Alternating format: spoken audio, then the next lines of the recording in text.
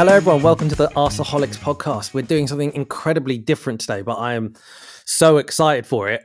So you've actually only got me as an Arsaholic. I'm the only Arsaholic on this show today.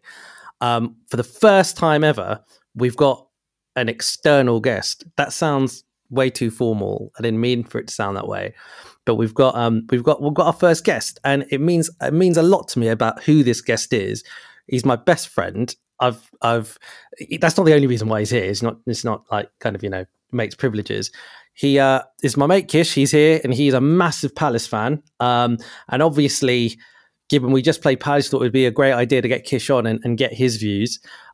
So listen, before me talking any more about Kish and about our history, let's hear it from the man himself. So Kish, thanks so much for being on. How's it going?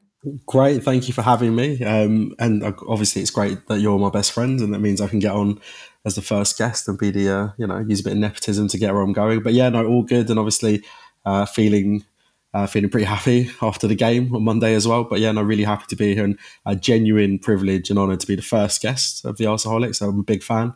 Like I said, big fan of all what you've done and what you're doing, and bringing that happiness back to the Emirates, perhaps, is the feeling I think I get from listening to the podcast. So yeah, no, super happy to be here. Yeah, obviously it's been quite a fun season to do the podcast, given actually things have been going better. They didn't go better on Monday night, and we'll get into that properly. But Kish, I don't want to, it sounds really silly, but it's really nice when you meet fans, when you interact with fans who support the club that is local to the area that they were born and raised in. And Crystal Palace is that for you, isn't it, mate? Do you want to just give everyone a bit of history as to why you're a Palace fan and how long you've been a fan and what that journey's been like? Yeah, I mean, the journey itself could probably take 2 or 3 weeks to explain, but the actual feeling from the love for Palace stems from, just like I said, when we were younger, and Palace probably not being the most fashionable team, but always being very accessible was great. And so I'd probably start supporting them when I was sort of early teens, maybe sort of 13, 14, and then was very fortunate or unfortunate, depending on how you look at it. I worked at the club, so I was a program seller for a bit at the club. But what they did, which was great, is that they give you, and bearing in mind we were in the Championship back then, I think under Trevor Francis and Steve Bruce, some terrible times, but they give you a free ticket to go in after. So you basically do your shift, you get paid, and then you get a ticket to go and watch the game. And, back then we were only getting maybe 13,000, 14,000 people. So, as a young guy with all my friends at school, we'd all do the same thing, and then we'd all go and watch the game, and the quality wasn't great, but what it was free football on a Saturday, stay out of trouble, watch at that time what seemed a really high level, until you realise, at that time, I think you might have just gone invincible, perhaps, or something like that. And maybe Henry had scored a hat trick in his last game. It was all in that era of us just thinking we were much better than we were. But it was, as a young South Londoner, being from growing up in Croydon, living in Crystal Palace my whole life, it was just a good thing to do. And also they had a real sense of community. I think which we've rediscovered a little bit more in the last 5 years, but it's well versed that in the last 10 years we've had a lot of issues with administration and a lot of other things along those lines of almost getting out of business. And for me, it was a safe haven. It was a good place, and it was a good place to just. It's the first time I've ever felt where you could just be. Everyone got along, depending on age, colour, physique, gender. Everyone just was there for one good reason. Yeah, it was, and it's been a hell of a journey. It's been probably more lows than highs, but recently it started to feel a lot better. And so you talked a bit about the demographics, which I find really interesting, because if you talk to a lot of Premier League football fans of the, let's just call them traditionally bigger clubs, they've seen a big shift over the last kind of 10 odd years in terms of fan base. Like it's a lot more of a diverse fan base these days, etc. What have you seen from your time at Palace? Has it changed? Because I remember going with you when you're in the Championship, and and now things are very different. You're in a massively established Premier League side. Have you seen change in that way in terms of the fan base?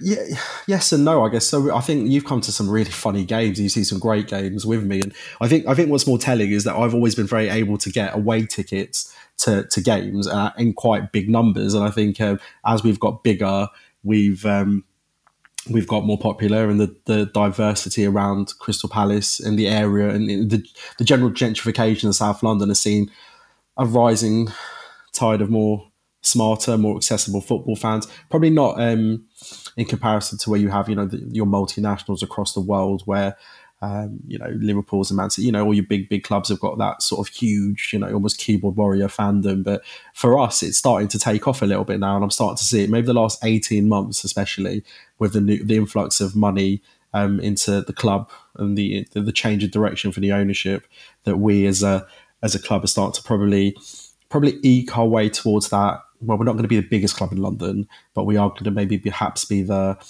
more almost the hipster's choice, which is a very interesting way to start looking at Palace now, because for a lot of Arsenal fans, which is great for us, we're big support from you guys because of the connection from Vieira. But even before that, we've got a storied interconnectivity. We probably have it a bit more with Chelsea with their players, but historically, I was growing up, we had Tommy Blacks and Julian Grays and people like that who'd come from Arsenal who didn't quite cut it, but always were at Palace. And then we had that, that link, and when they did well, I know there was a vested interest. So, and the Kenny Sansoms, Ian Wright afterwards, you know what I mean?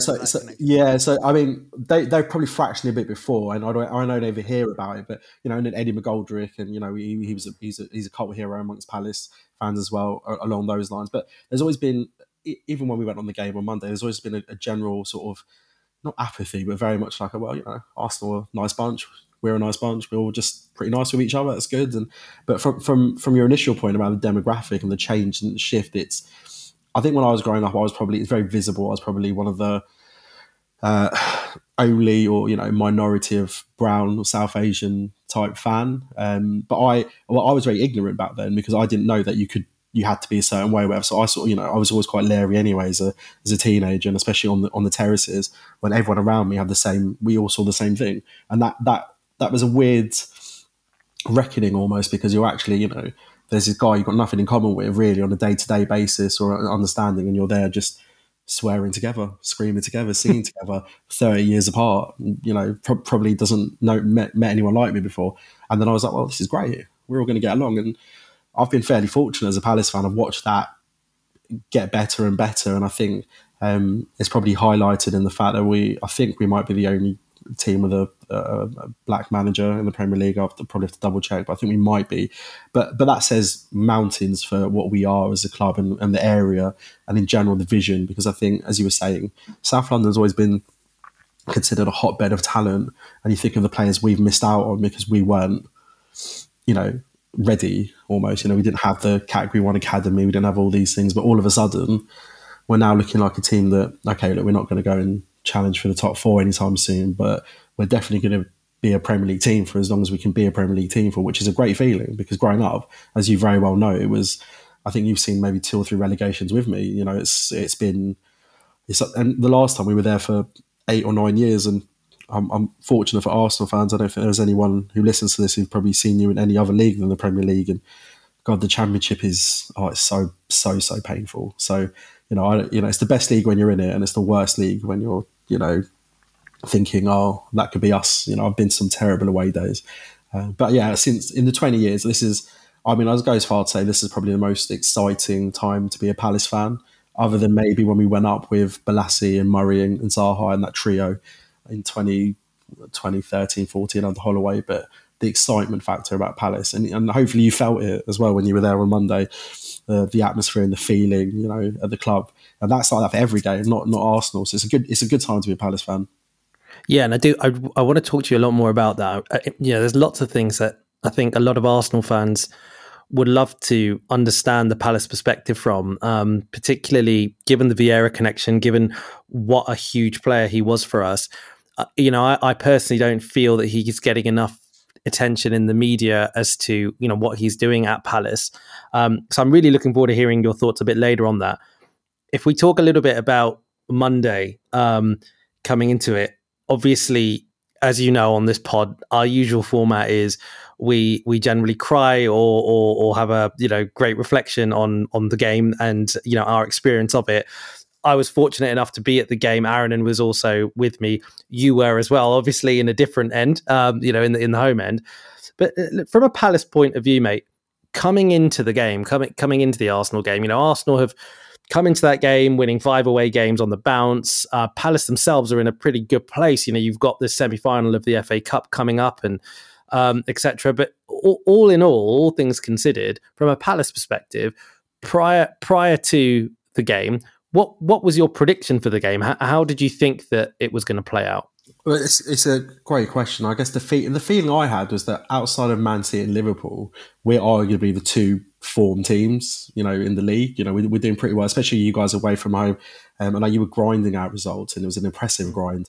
But I had a feeling from my point. I thought we'd play well, and I thought we'd get a draw.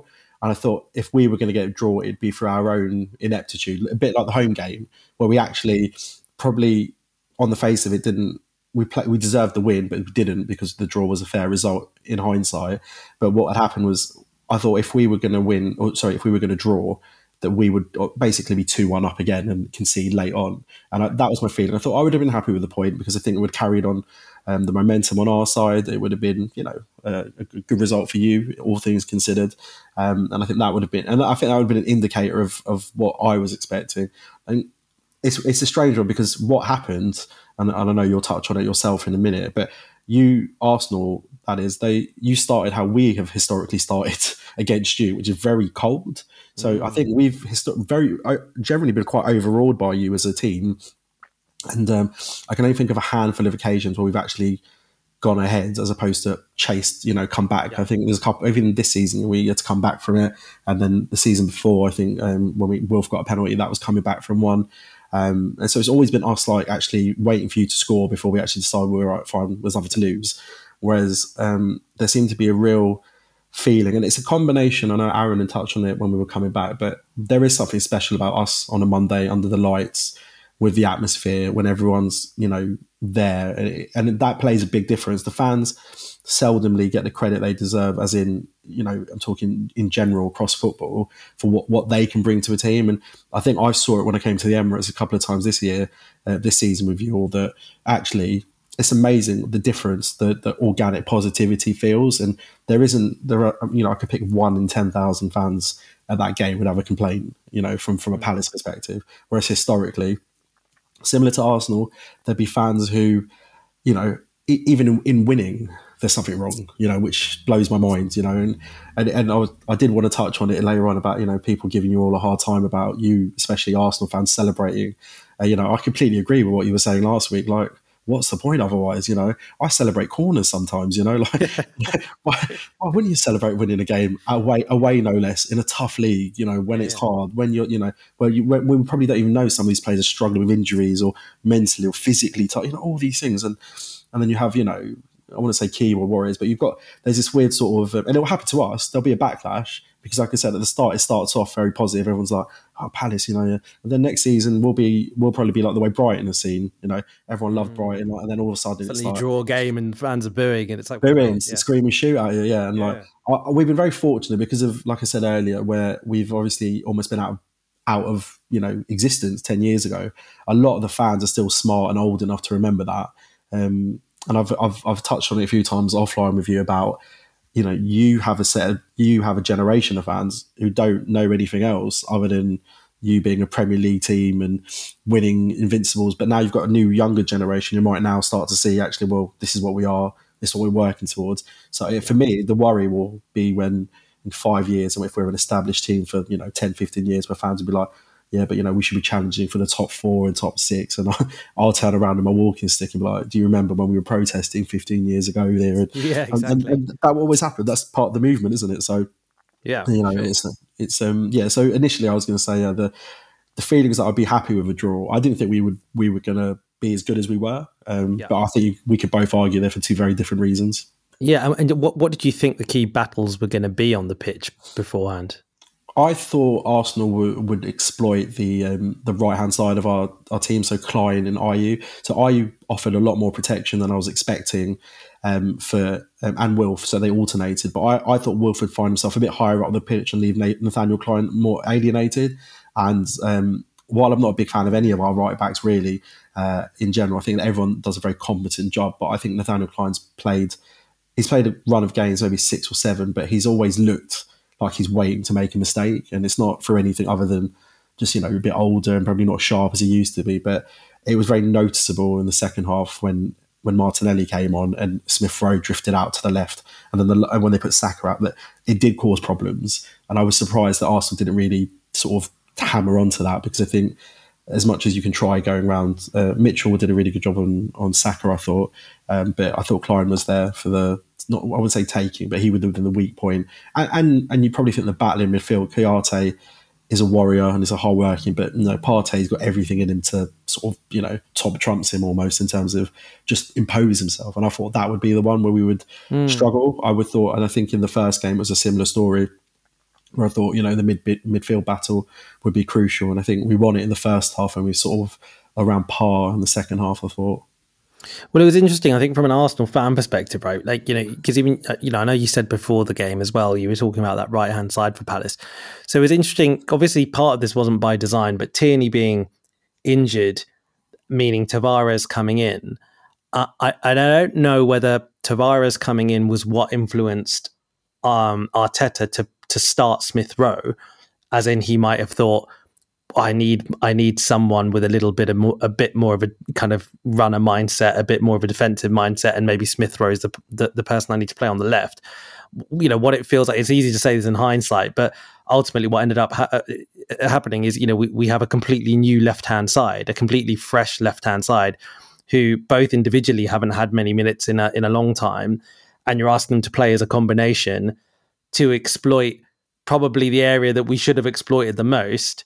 And it didn't happen. In fact, watching us play and trying to recall, the sort of passages of play in the first half, I remember us trying to go down the right a lot more, our right. So, attacking your left-hand side, trying to get the ball through to Saka, that not really coming off for perhaps different reasons. But let's just say if there was a plan to go down and attack that side that you described, it didn't happen. And I think that really kind of played to your strengths, to be honest. And I think you, for whatever reason, you took care of the other side as well. And I think, we couldn't get that side going. Couldn't really figure out at the time whether it was a Saka issue, whether it was an Odegaard issue, whether it was just a team issue. But, did it surprise you as to how comfortable you were able to take whatever we were throwing at you in that first kind of 30-minute period?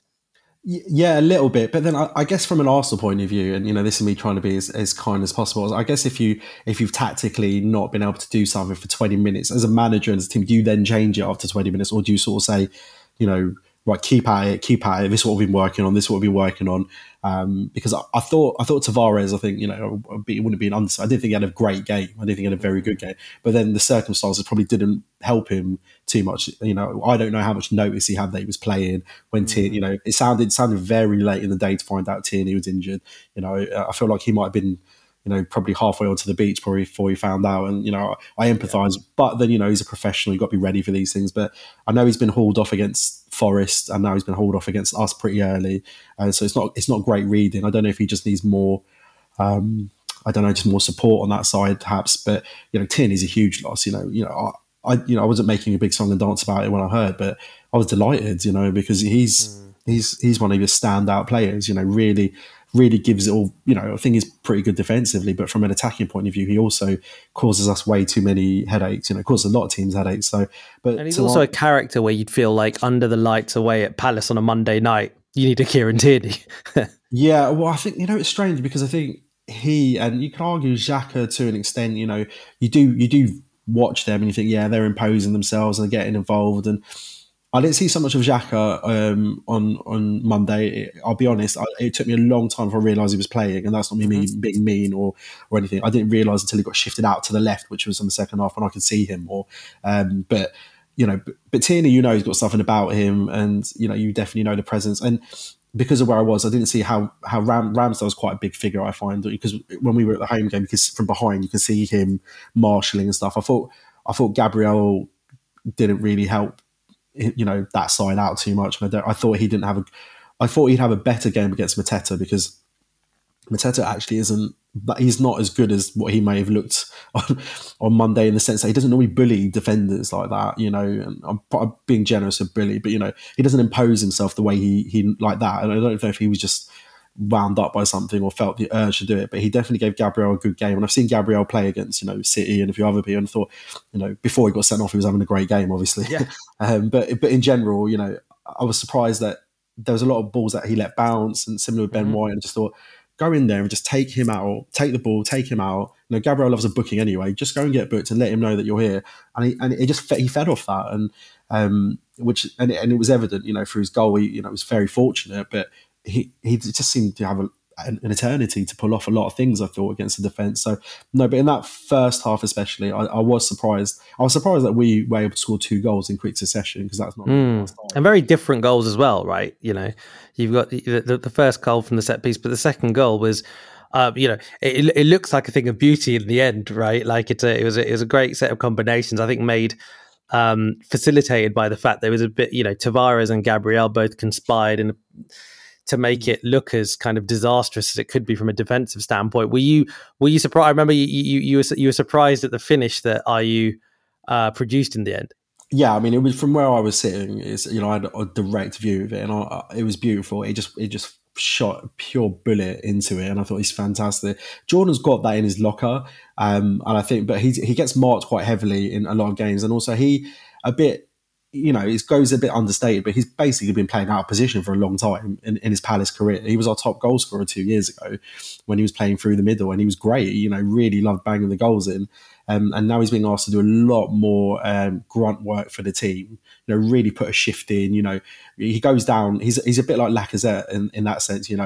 He could stay up a lot more, but he wins a lot of free kicks and fouls for just sort of being very sort of Parisian in the way he's like, his facial expressions. But he's got that old manness about him. He's got that experience, which against a player like Tavares works really well. And as you stated, Tavares left him wrong side for a start, because he is both footed, but he left him far too open. Gabriel, again, surprised.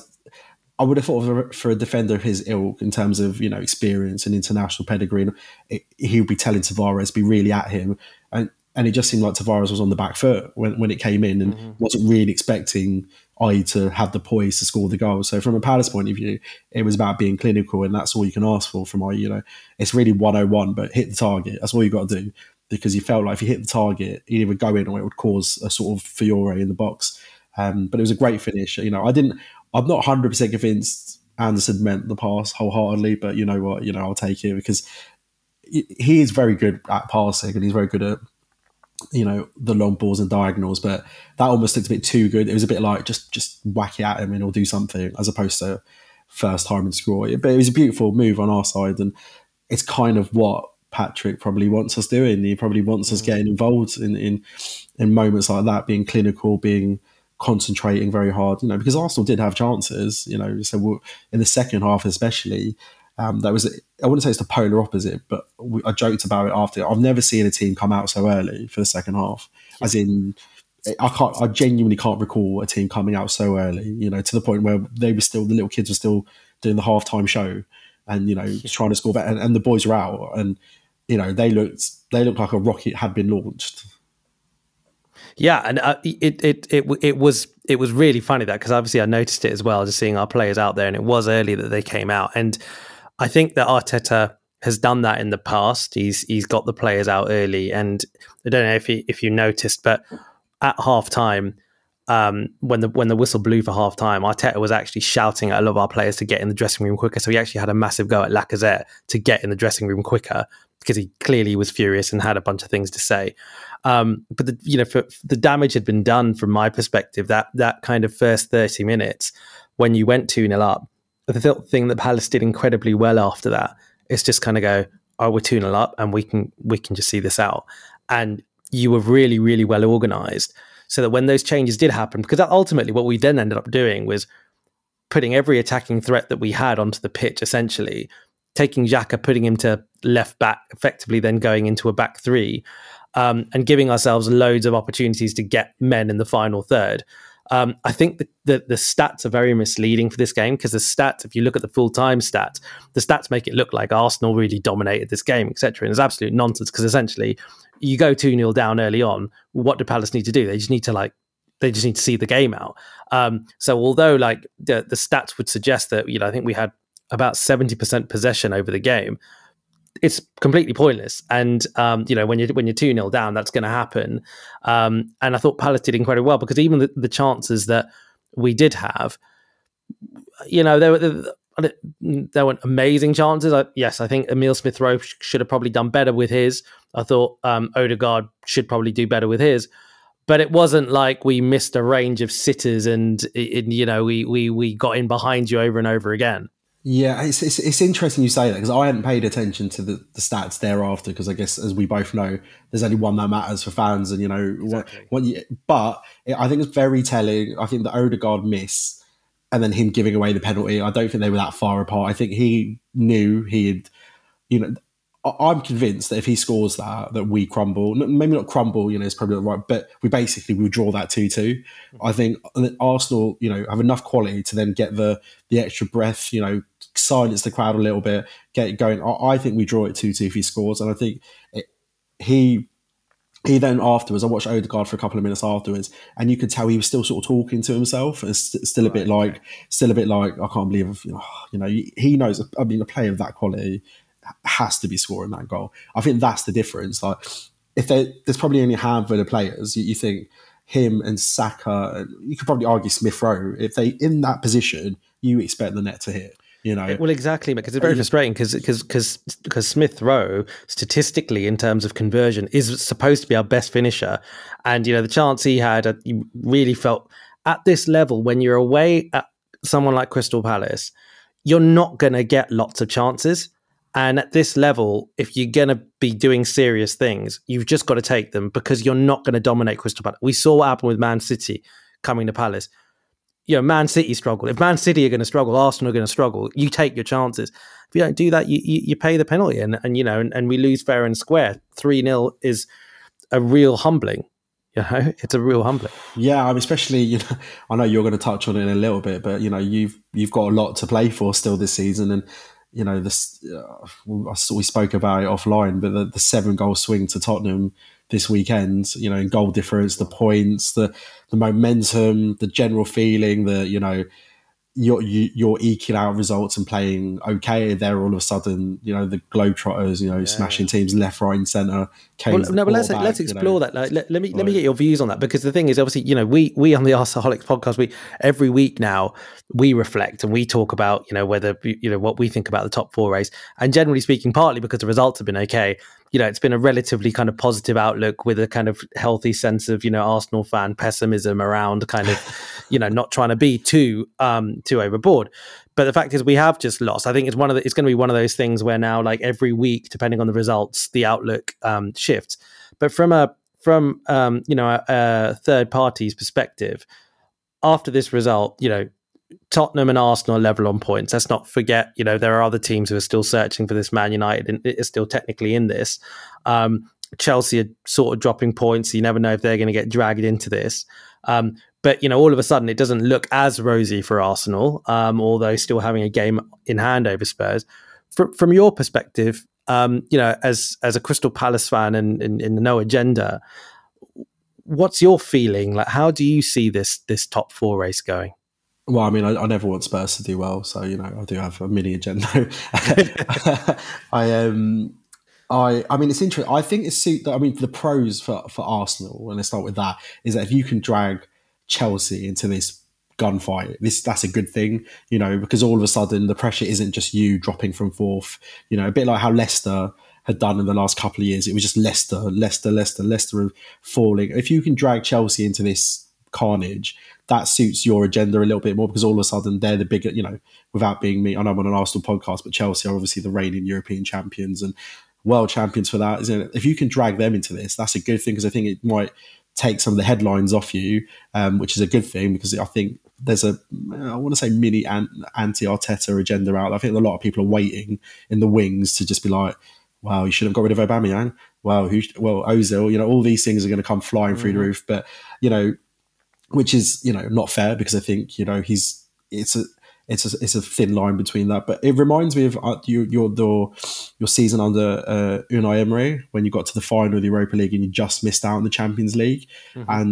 And it's a similar thing. You were so good for the majority of that season. I think you were like 4th in April then as well, maybe, or like really like, you know, and then you just went, I don't know, everyone just imploded. And yeah, like, you know, and I don't think you have the same mentality of that, but I'm sure there are some players in that squad who still have mini nightmares about that final and that last sort of month and a half. And hopefully, if anyone is still there from that squad, they, you know, because I know Saka and a few others, you know, were blooded by Emery, but they're now going to say, look, actually, this is the difference between being considered a good player and a great player, and actually, what we need to do now is, you know, like Arteta said in the post match, you know, hold our hands up, get on with things. But from a neutral point of view, I think Arsenal have done a really good job of like managing their own expectations, because at no point was it a given that anyone thought you were going to finish in the top 4, and then all of a sudden, you know, you shouldn't be surprised that a team has finished 8th and 8th back to back, and now in a position where the squad's a little bit thin.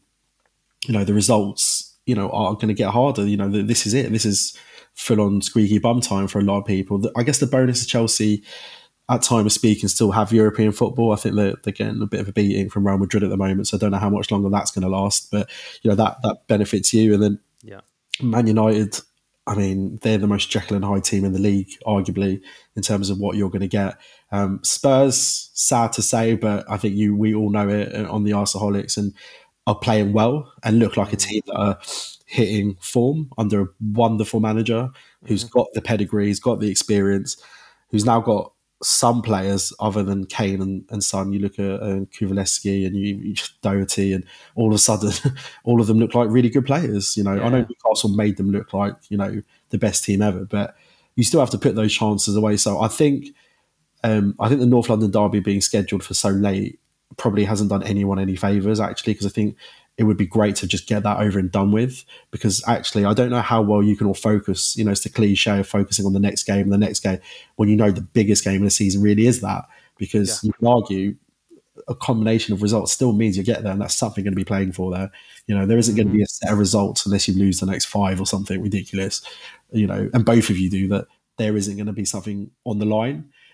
So that's a strange one to be going to get to, but from a neutral point of view, I think you've got to think Arsenal probably can edge it because of, you know, you're there, and it's, you know if you do everything, if you win all your games, you'll be fine. Spurs, you know, I've heard a few times and read on a few things that if they win all their games, they make it, but they've got to get through you. I think the Chelsea Arsenal game's huge. It's probably arguably, if not bigger, than the North London derby, because, you know, you win that, all of a sudden Chelsea are right in it. You lose that, and then you think Spurs are going to be above you at some point going into the derby. Psychologically, is that squad ready to, you know, go? Is it away? Is that White Hart Lane, right? Yeah, it is. Yeah, away at White Hart Lane, probably the penultimate or the third to last game of the season, behind Spurs, knowing you've got to get a win. Harry Kane scored 100 goals against you or something ridiculous. You know, it's, you know, that's. But then, you know, you could argue as an Arsenal fan, if you were given that at the start of the season, that it would become a sort of make or break end of White Hart Lane. Let's see what your team's made of. You know, I've got a good feeling that you'll edge it, but God, I think you're going to all go through some pain in the next 6 or 7 weeks. So I don't empathise with that, but I think you will just edge it above Spurs, because, you know, ultimately Spurs are Spurs, and that's what some people always have to come back to. They will find a way to implode. You know, for every 5-1, there is what happened at Burnley, where Conte pretty much resigned. You know, there is always that. Like, that's what I'm hoping for. And to be honest, like, you know, it's also good that the title race is still alive, because Liverpool still got to play Tottenham. And Liverpool, you know, if the title race was dead and Liverpool thinking about the Champions League only, then, you know, that's probably not great for us, but it's alive. So, you know, I'm really hoping that Liverpool can do us a favour that day. But, you know, obviously as an Arsenal fan, appreciate your optimism. I think all of us can, you know, need to be picked up a little bit right now, because it's just so precarious. But the media don't do the greatest job, right? You know, right now, the story that's sort of running on Sky, for example, is, you know, is it all now going wrong at Arsenal? And I think a lot of that is fueled by the fact that we've, you know, also picked up a couple of injuries, because I think this injury to Tierney, potentially to Partey as well, which the Partey injury is a little bit unclear. Tomiyasu's return date is always. I think the Partey one, you're going to have to convince me isn't a blessing. But well, you know, you're talking about our player of the month, you know, our reigning player of the month there. Yeah, I think, sadly for you, both times I've seen him play, I've just been just desperately underwhelmed. And when I do watch him play, I'm still, but I probably don't focus on him as much as maybe you all do. But I Well, think to we, be honest, I think part of it is the lack of alternatives for us anyway. yeah, So I think that's kind of the issue. So I think it's a case where Xhaka and Partey are just so obviously our best two central midfielders.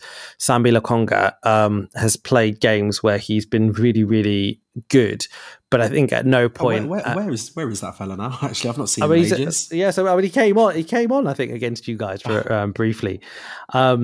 But and he'll obviously get more games now.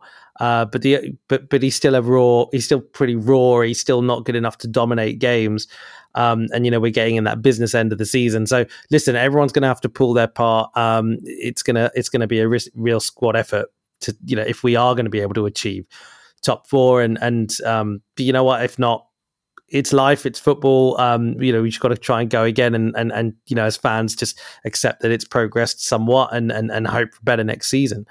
I do want to now talk to you a bit more about the team that you love, because it is a really unique opportunity for us to have someone with the knowledge of Palace on, and I know it's you've talked to me about how it's been somewhat frustrating at times having this big shadow on Vieira with regards to his Arsenal background, and people always talking about the Arsenal background of Vieira and all that kind of stuff. But indulge us a little bit because of the fact that we are an Arsenal podcast, and he is a club legend, a club hero. It was absolutely awesome when from our perspective as fans when he got the Palace job, to see a kind of club legend managing a Premier League club.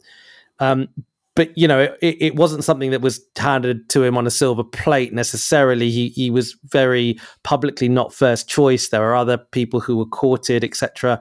I really want to take this time to really get into some detail about your thoughts on Vieira. But so let's go right from the start, I guess.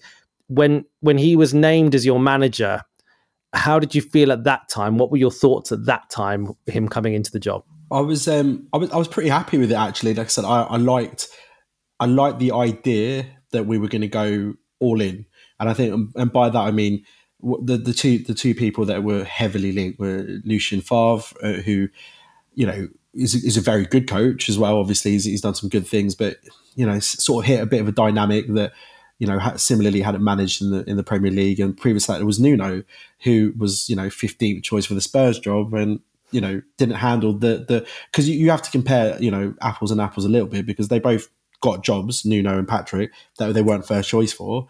And it could easily have been the other way around, when Nuno really rose and be like, well, but he seemed to always feel insular to it. Whereas it says a lot about Patrick Vieira as a man and a manager, that he knew very openly, handled it very well in the press conference, knowing he wasn't first choice. And he was very clear, goes, it doesn't matter what choice it was, it's me who will define, how this goes. It won't be because, this person didn't get the job or that person. It will still all be because I didn't do this or I didn't do that, which is the mark of a man who's won everything. He didn't, he's not overawed by this. He's won a World Cup, he's won a Premier League.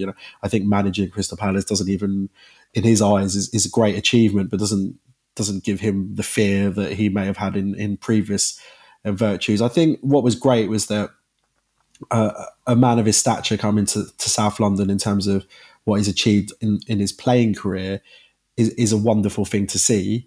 But again, I highlighted it earlier, but from a cultural and a community aspect, having a black manager in a club, in an area, in a community which has predominantly got young black and brown players, it is a huge thing, because all of a sudden, players like Elise and Zaha and Eze, the young men who've grown up seeing Patrick Vieira can say, well, actually, look, we're being coached by one of the greatest midfielders in the world, and he's black, and he's the manager, and actually, we're not just players, we're not just people, and it fits in with a nice tide. If you look at Rashford and Sterling's and players being more empowered to do things, really be more vocal on racism and what should be done, and hunger and things outside of football. And I see that with Zaha in the last 18 months, and having someone like Patrick Vieira to lean on has been incredible for him. And having him join, and just seeing the way he carries himself, because it's very cliche. Everyone's expecting the Vieira of in the tunnel against, Neville and Keane and all that when they see him. Don't think I've ever seen him raise his voice. Even at the games, he's not shouting. He's not bellowing on the sidelines. He's not screaming. Very composed. I think I've only seen him angry once. I can't remember what game it was, but I think it might have even been Spurs. But away, I think I've only ever seen him angry once, and that was it, maybe. And other than that, he's very sort of like, well, it's of his own making, and that composure has been a huge difference to the team because he knows we're a young team, and he's been in young teams. He was a young player when he first broke into the Arsenal team and did all the great things he did. I just don't think you can't be anything but impressed with when he talks. And the point you were making earlier about does he get the credit he deserves? Probably not. I think there's this weird, he got sacked at Nice, so he must be terrible. But better managers than him have been sacked. And they carry on. I think there is a stigma that young black managers can't cut it in the Premier League or can't cut it in football management. That's why we don't have as many.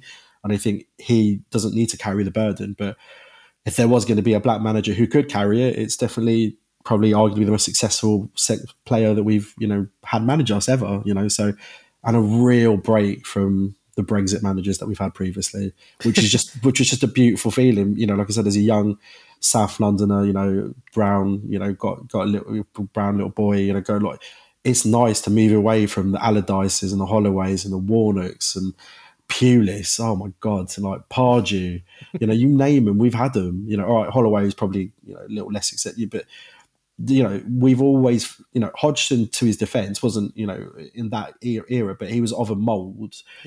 Basically, it was like these guys, they all wheel and deal, they know what they're doing. Everything gets done behind the closed doors in the pub over a cigarette, etc. It didn't really feel right for us. It didn't reflect us as a fan base, and it was very evident. We were much more tetchy with the fans than with the players probably, but the players still got a tune. They got a tune out of some good players, but all of a sudden he brings that forward momentum that a club like Palace needs, and it's not going to last forever. History will dictate that Patrick Vieira will be judged on his second season historically. When he was at New York, at Nice, and all these things. At Nice he was unlucky. He had a young team, a few injuries, Europe. And he had Balotelli to contend with, and he just had a bad run. He got sacked.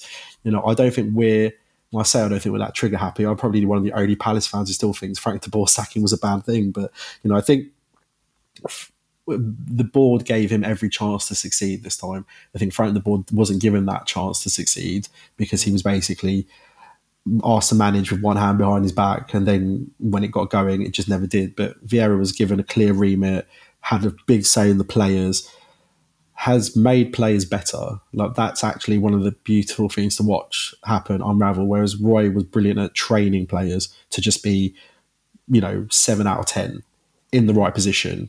Know your man, almost the George Graham have the rope as the back four. That's what he was great at. Everyone knew that. Whereas it's very visible that Mitchell's got better, Elise's got better, Ayew's got better, Klein's got better.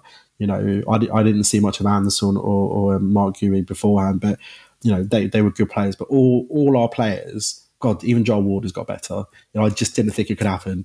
So it's visible through good coaching and actually, good communication that can happen. So yeah, it's been brilliant to watch it unravel, and he's unified the fans, which is no easy feat in any club, I don't think. And what do you about those making players better?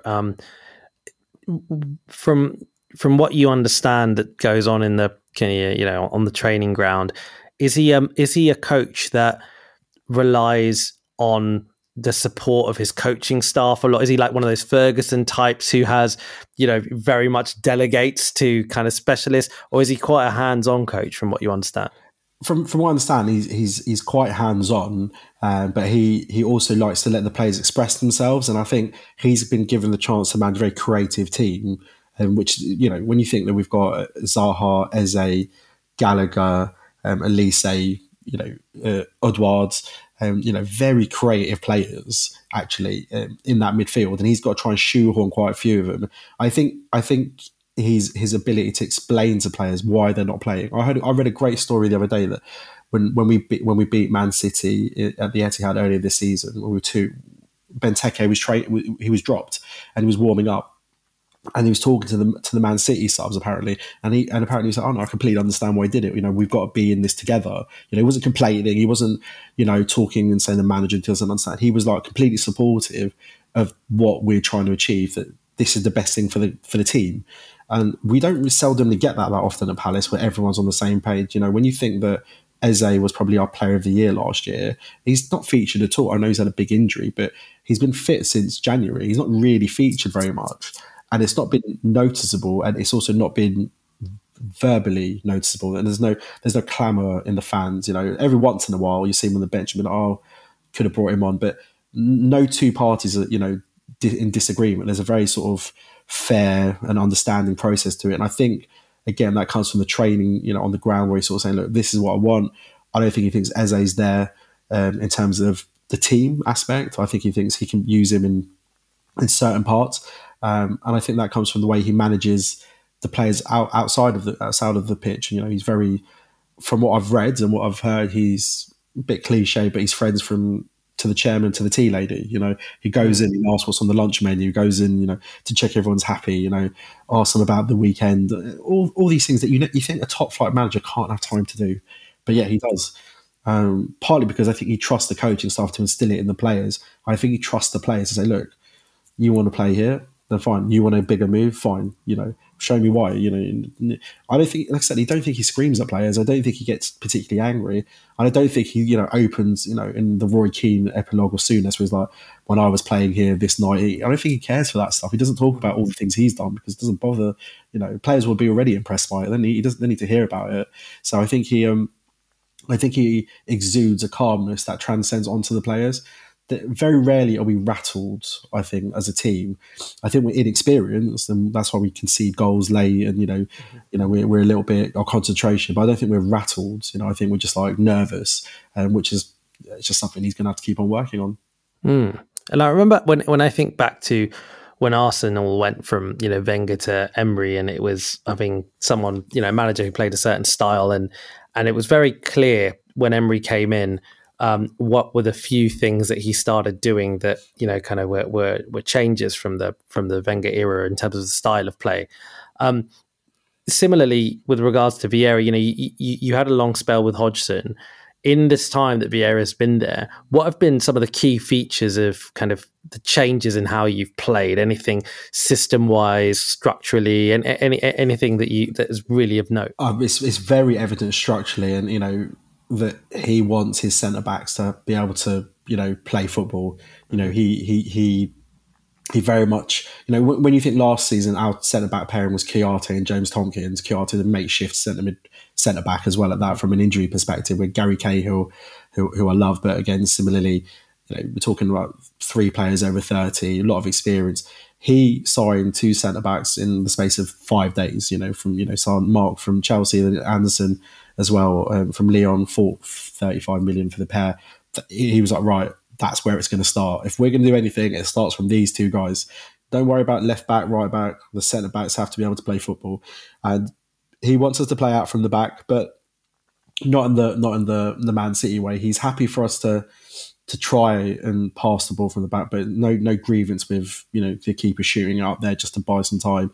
But again, it's very evident that if it was going to work, it had to be the 2 centre backs that lead from the front. You know, and that has led us to be able to play a much higher line, because, you know, essentially Mark Gui is, you know, he's rapid. You know, we can play a much higher line. Anderson can read the game, is quite the presence as well, physically quite intimidating. Gives the chance for Mitchell, who's quite pacey, to spring in from the overlap. And there again, you know, you look at someone like Mitchell, who was a good defender last season, and now as an England left back, you know, we're going to work with that. We're going to run with that for the time being, because he's still England's first choice left back at the moment, because he was last game. So I'm going with that. But but you know, to have 3 England players in a Palace squad is ridiculous. It's ridiculous. Like we, you know, I think the last time we had that, we're talking Solarco, Wright, and Bright, maybe. Maybe even further back, you know, maybe Sansom and Wright.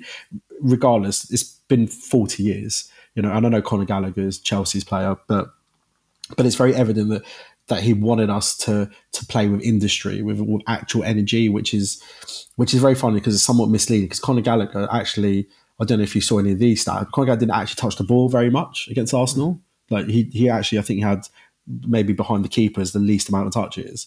But watching Conor Gallagher and watching him just run around like an absolute maniac. Exhausting, yeah. Yeah. But that sets the tone. It adds the extra 10% to all the other players. And, you know, all of a sudden you see people springing. You know, I've not seen Wilf play to this level in 4, maybe 5 years, you know, to the point where I think he's already got, you know, he's got more goals than Jamie Vardy. He's got more, I think he's got more goals than Smith Rowe, you know, in terms of like, he's our top goal scorer, but the players he's ahead of, I'm like, are you sure he's ahead of that player, you know?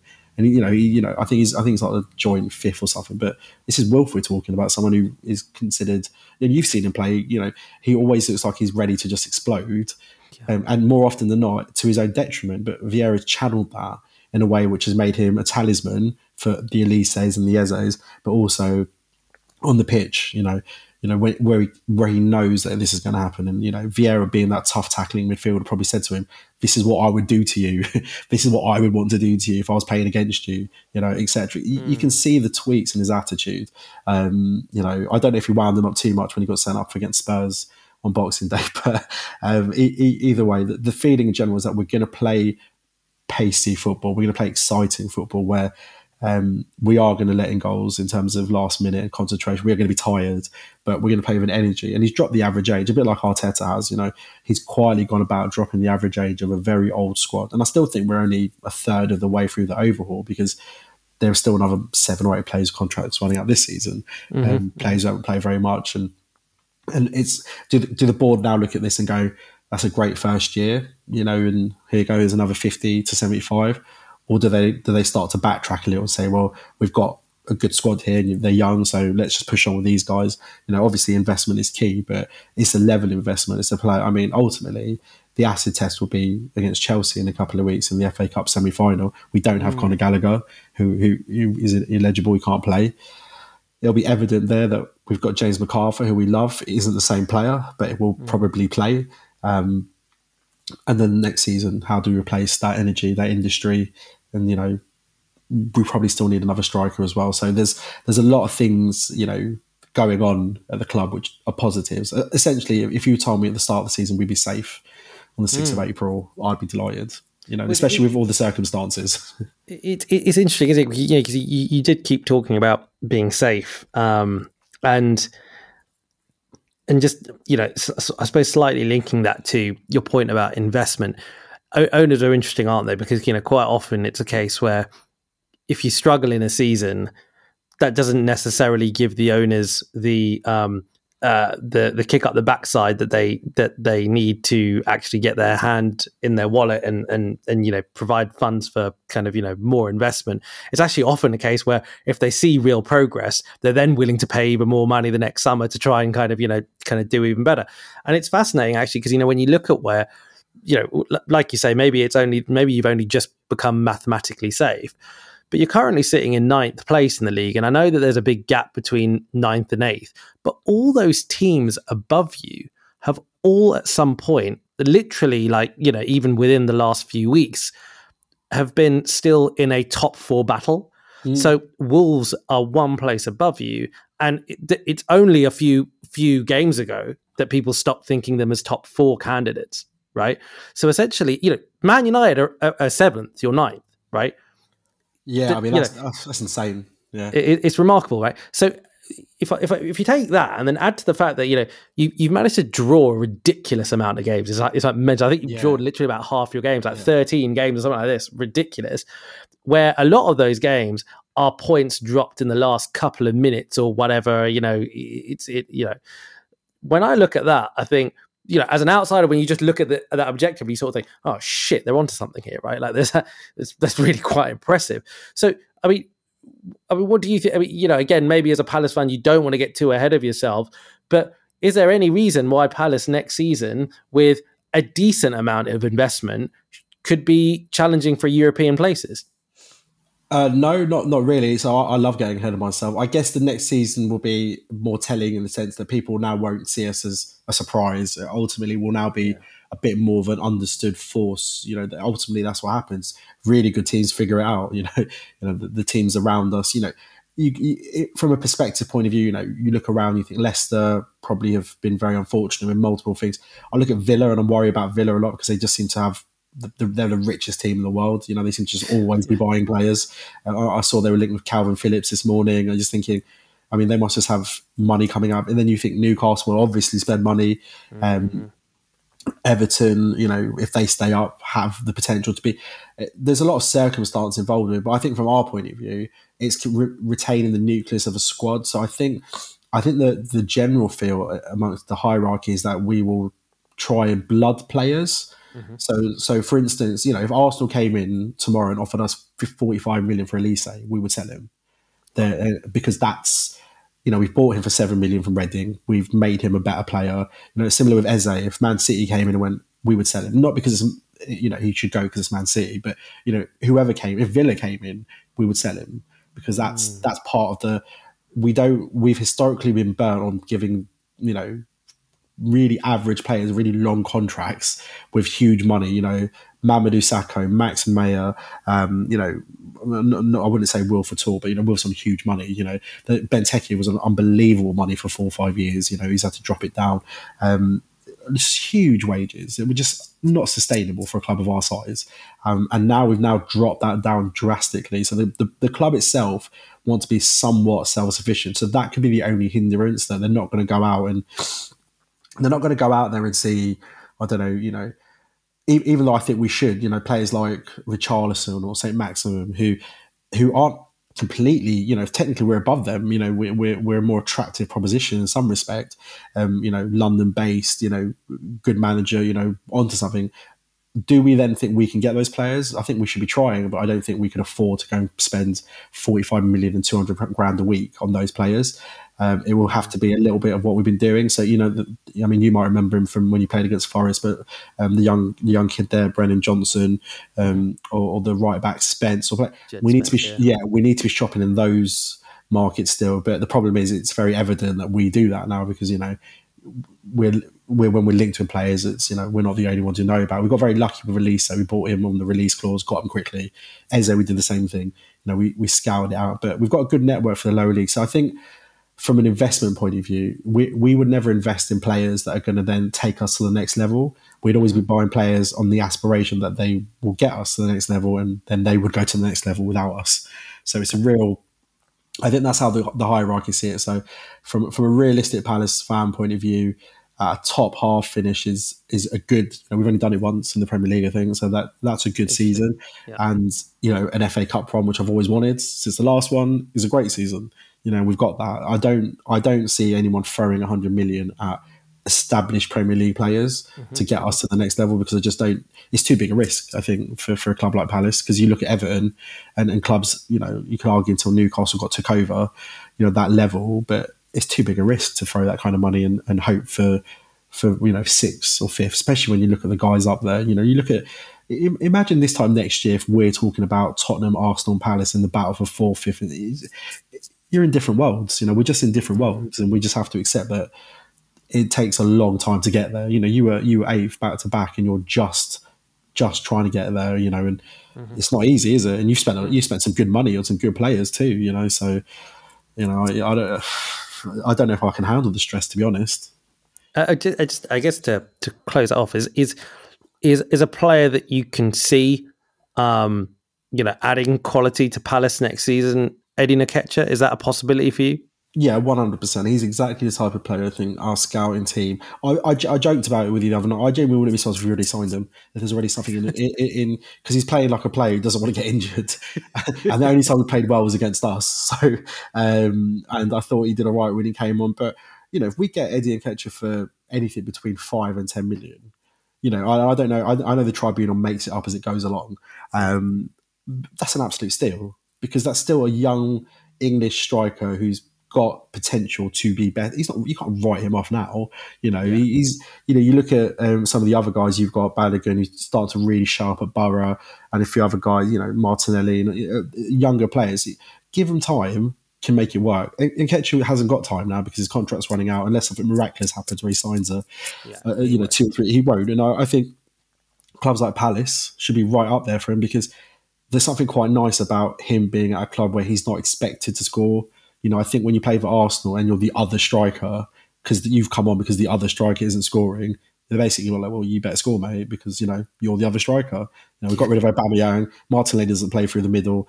Laka hasn't scored in a long time. So, yeah, go. You know, you're a striker, right? Go and show me you're a striker.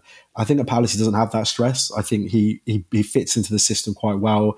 We've got a lot of nippy players. We've got a lot of players that he's friends with. There's a lot of players he's played with previously in under 21s and other, you know, and he knows. And, you know, I think it's a lovely fit if we can go and make that. I think the only, you know, downsides, does he cut? I don't know what kind of money he's on at Arsenal, but there's no way he can come in on big dog money and expect to be a starter. I don't think he's on big dog money at Arsenal, to be honest. So yeah, I think that I'll be very, very surprised, given where he is in his career, given how important the next move is for him, whether he tries to get his bollocks out on the table with regards to how much money he wants to get paid. I think if Palace turn around to him and actually say, you know, you can be a player for us, you know, we'll start you, and, you know, all the rest of it, I think it makes complete sense. I think I think Palace, I think Southampton, because they've got Broja, who's going to go back, and, you know, there's so many good clubs in that sort of middling echelon of teams. You can argue that, you know, Jamie Vardy's getting old, and actually, you know, you stick him in Leicester, he does a good job too. I just think he's a good striker. I just think he's obviously not, for whatever reason, he's just not ever. I don't know if he's ever felt that Arteta's ever truly rated him. I think through circumstance he's been given a chance to play, and I think he's always going to be the rod behind the Aubameyang pain of, well, we got rid of Oba, so you must be, you know, really good. That's why you're still here. It's unfortunate for him that that's happened, but I don't think I think he goes to another team and does really well, and I hope it's at Palace, because I think, like I said, I think he fits the mould. You know, even when he came on for whatever it was, the 15 or 24, you know, hit the bar, he set one up. You know, he looked like a player that was, you know, eager. And, like, so it adds to my point that I think he's already signed for us, to be honest. But and he wanted to show Patrick what he can do. So, but yeah, I'd love to have him at Palace. Very interesting twist. All right, mate. Listen, I tell you what, we're going to call it a day there. It's been an absolute pleasure. You've been a phenomenal first ever guest on the show. And, you know, obviously goes without saying, love to have you back if you were ever willing to be back on the show. I imagine that, you know, you're now going to open up kind of our viewing numbers to all the, you know, millions of Palace fans around the world who obviously know you, because, you know, you were a star of the documentary. Oh yeah, When Eagles Dare. That's what it's called, right? Yeah. When he was there, you know, I mean, there was a fantastic 0.3 seconds of fame. Yeah, I mean, those were the days. But yeah, no, it's been an absolute pleasure. Like I said, I've got a newfound appreciation for the pre and post effort that goes into doing this, especially with you and Miz and Aaron, and you're doing a great job. And really, like, I genuinely enjoy listening, you know, because you're my mates and I like you all. But, you know, we've not had a chance to touch on it. I'm going to do it quickly, but you've brought the feel good factor to being an Arsenal fan back. Like I said, I've been at the club when it's been like toxic with you before, and you're like, oh my God, why are you all so angry? You know, you're the post AFTV generation. Do you know what I mean? It's important that you guys keep on doing what you're doing and slowly and organically build it, because, you know, it's nice. It's nice when all the fans are on the same page, and I think stuff like this is important, and, you know, truly humbling to be the first guest on here, and hopefully, you know, opens the board for some other guys to come on and carry on in the same vein. But yeah, it's been an absolute pleasure. Thank you for the words, man. Like, and again, a pleasure was all ours. So thank you. Thanks for joining. Enjoy the rest of your evening, mate. And look, everyone listening, really appreciate you taking the time out. Sorry the rest of the guys couldn't be there, but I'm sure you'll agree, Kish more than made up for it. So listen, we're going to be recording again after the Brighton game. Obviously, we didn't really do much of a preview for that, but I think it goes without saying how bloody important that game is for us now. It's arguably our easiest on paper fixture from now until the end of the season. So there is really no excuse. If we don't win that, then we are proper fucked, I guess. So, you know, it's no real more analysis on a preview needed, I think. So yeah, cool. All right, guys. So anyway, everyone, thank you for listening. Thank you for joining us, and have a great week. Cheers, Kish. Thanks, Raj. See you later. Bye. Bye.